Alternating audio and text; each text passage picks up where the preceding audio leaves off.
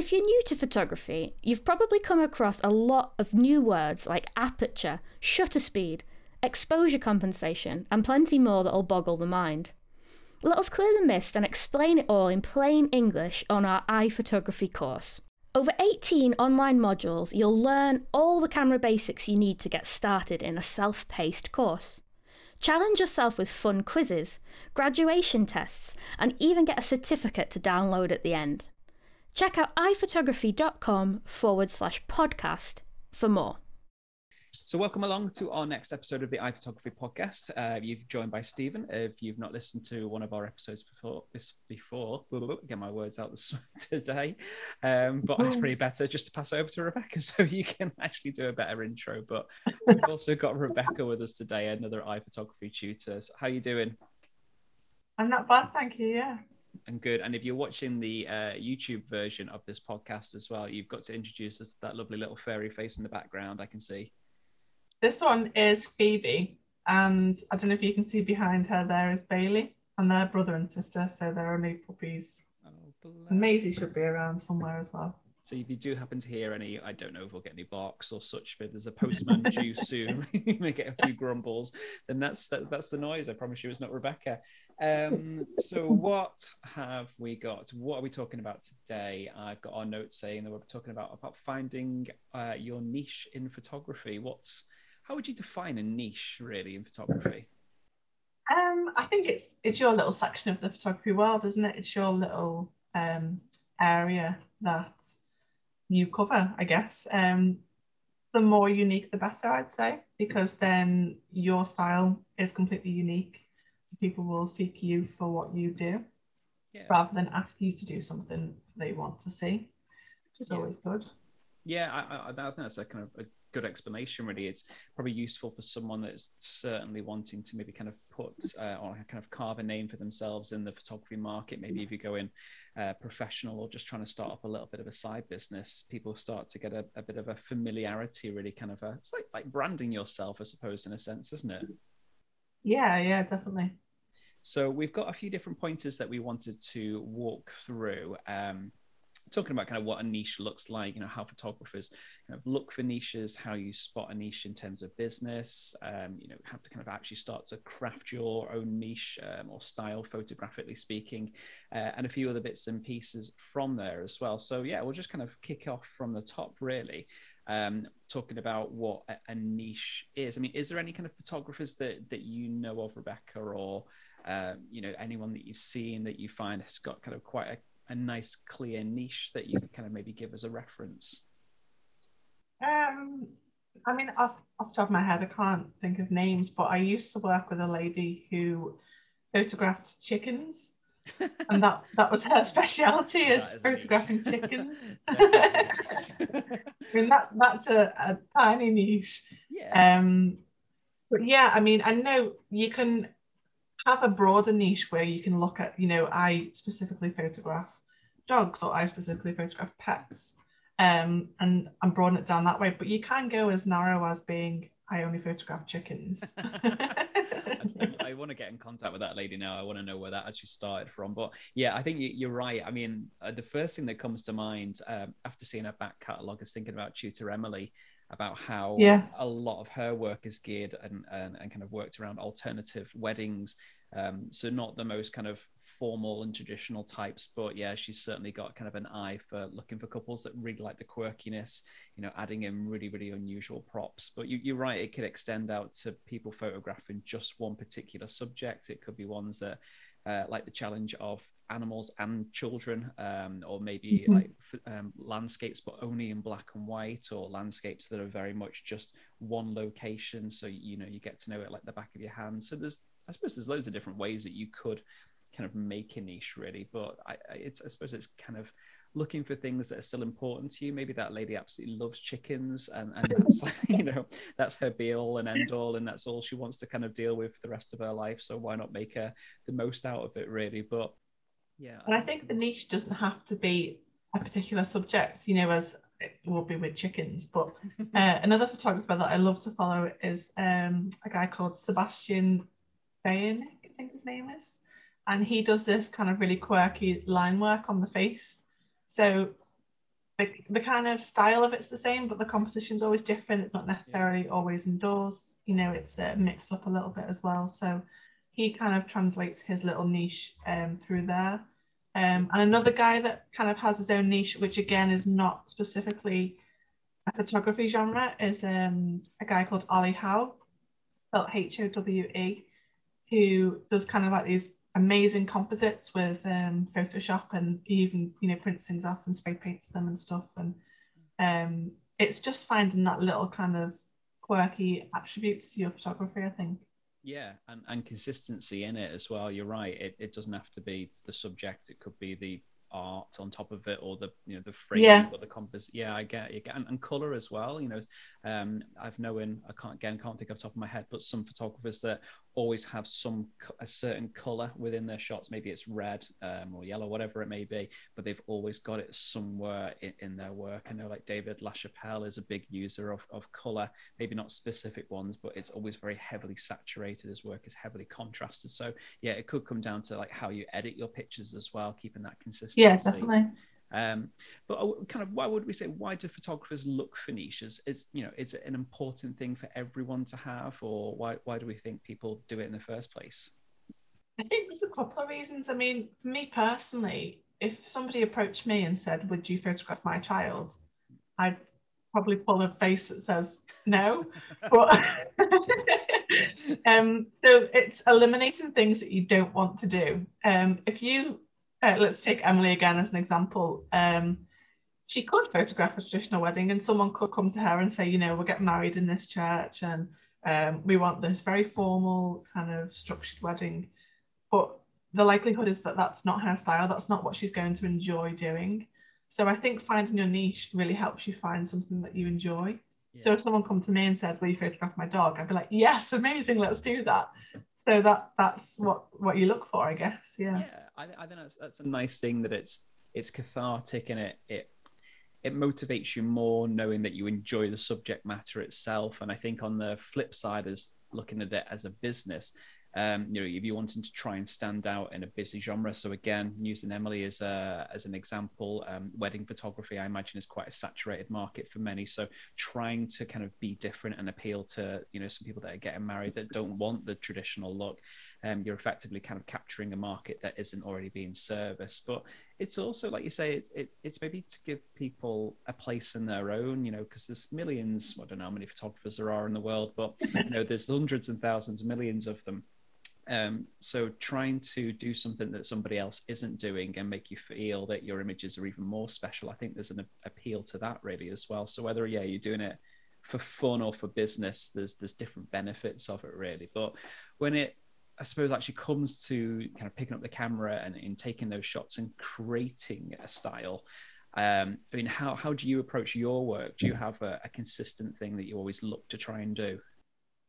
Yeah, I mean, I tend to do a lot of research into my ideas and things. Sometimes they just kind of hit you in the face, but other times it comes from seeing where others have not necessarily gone wrong, but where you change things that they've done, or things that inspire you in that sense. And also sometimes if you think of an idea and then you do research it and there's no information, that's a massive niche. Just because it's not there doesn't mean it's not wanted, it's not popular.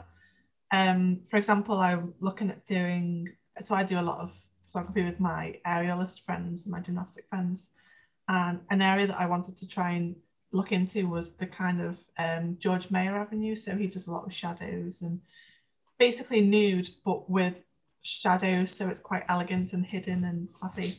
And to find another photographer who does anything like that in the gymnastics world, there was none at all. So in that sense, I couldn't find any inspiration, but at the same time, it meant that there's a calling for that, I guess. Yeah, I think you're right. The research is such an important factor. That's one of the things I've got on my notes, and that if you have a look at things that you just like, as you say, whether it's gymnastics or dogs or chickens, I'm going to keep coming back to that chickens all the time. And literally, I would say, a good process is almost like writing down a list of features and elements and things that you like, and you basically start to build up a list of what your ideal photo looks like. So whether it's kind of bright and light, or dark and moody, colorful or black and white, whether it's intimate or widespread, busy, kind of simplified, there's different ways to do it. But ultimately, I suppose writing down all those little elements, it helps, like I said, build a picture of the different things that you like to have in your photographs. And you may not be able to get them all into every image every time, but at least you've got a kind of a direction that you want to achieve, because some of it can be used and done in editing, some of it has to be done in camera. But yeah, I think you're spot on to say there's a lot of research with it. And I mean, you can come to then, I suppose if you know, there's editing is a big part of it, then I mean, do you use presets a lot, you know, to kind of help consistency? Yes and no. If I'm batch editing something, I will open the first image, have a little play. I'd always export it as well, because sometimes it looks different on your phone as it does on the computer. So I'll use one image as a kind of template, and then whatever settings I've done for that, I'll create my own preset and apply that to the rest. Especially if I send contact sheets, because as a photographer, you can imagine the outcome. So recently I shot, some of my friends do aerial hoop, so I shot that with a black background, and obviously it's never black because you're adding light to it, you're adding flash, so it looked grey. So on the day and on the back of the camera, it doesn't look that impressive, but when you edit, even if it's just a quick 5-10 minute edit and apply that as a preset to them all, sending over a contact sheet changes the way that other people see your images as well. So I definitely, especially if you're new to it, I'd say have a play with presets. But the more you get into editing, I prefer to create my own for each day, I guess, each photo shoot, because, you know, I could go back. I've got the preset from that day, for example. If I shot the same thing today, it's likely that I've set the lights differently at different angles, or, you know, there's always some sort of variant. So I'd still start afresh each time. Yeah, I think you're totally right. The presets aren't, well, we always say they're not a one-click solution. And also I would say that they shouldn't be kind of used to kind of save a bad image. You know, obviously you've got, like you said, you've got to get your lighting right. You've got to make sure your composition and everything is as good as you can get in camera. And then the presets are there to, I suppose, enhance it a little bit further. And like you say, you know, if you're always kind of, you know, always shooting black and white, I suppose, yeah, you could use kind of a preset, just kind of push black and white through it, but then maybe go through each image and, you know, make sure you've got the tones as best as possible. At least it keeps that like black and white feel throughout them all. But you've still got to serve each image individually and make sure it's done to the best of its ability. But I mean, when you get to a point that you've got a style, so whether it is, you know, you've got a nice kind of workflow of black and white images, or you've got a nice kind of portfolio of chicken photographs or whatever it may be, you know, is it a case that photographers should kind of like stop and then go, right, I've found my style, I'm kind of quite happy, I'm just going to do this forever, you know? Do you think there's, you know, people should just kind of carry on, or should we kind of then maybe just use that as like a springboard, you know, for inspiration to then go further? I suppose it's two different ways you could look at it, but I mean, how would you see it? Yeah, I mean, yes and no. I mean, if you've got your own style, you've got, as you say, you've got a plot. I'd always look at improving yourself, changing things up. I mean, for your own sanity as well, if you did the same thing day in, day out, you get fed up with it. So I definitely push yourself and try new things. And, you know, sometimes it works, sometimes it doesn't. And again, you know, don't just stick to your one niche. I mean, if anyone looked at my portfolio, they think I was mad, because it goes from gymnastic shots to portraiture to dogs. There's just, but as you said earlier, the key factor in it all is that I control the lighting, I control the setup. It's shot how I want it to be shot. They probably do have a similar editing style as well. So it's finding those kind of key things within your photography that makes it easier. But I'd still always push. I mean, there's a few iPhotography students that you've seen really do well in one area. I mean, I hope he doesn't mind me naming him, but Tim Archer kind of comes to my mind straight away, is that he started off doing newborns because he had a newborn son. So that was an interest of his.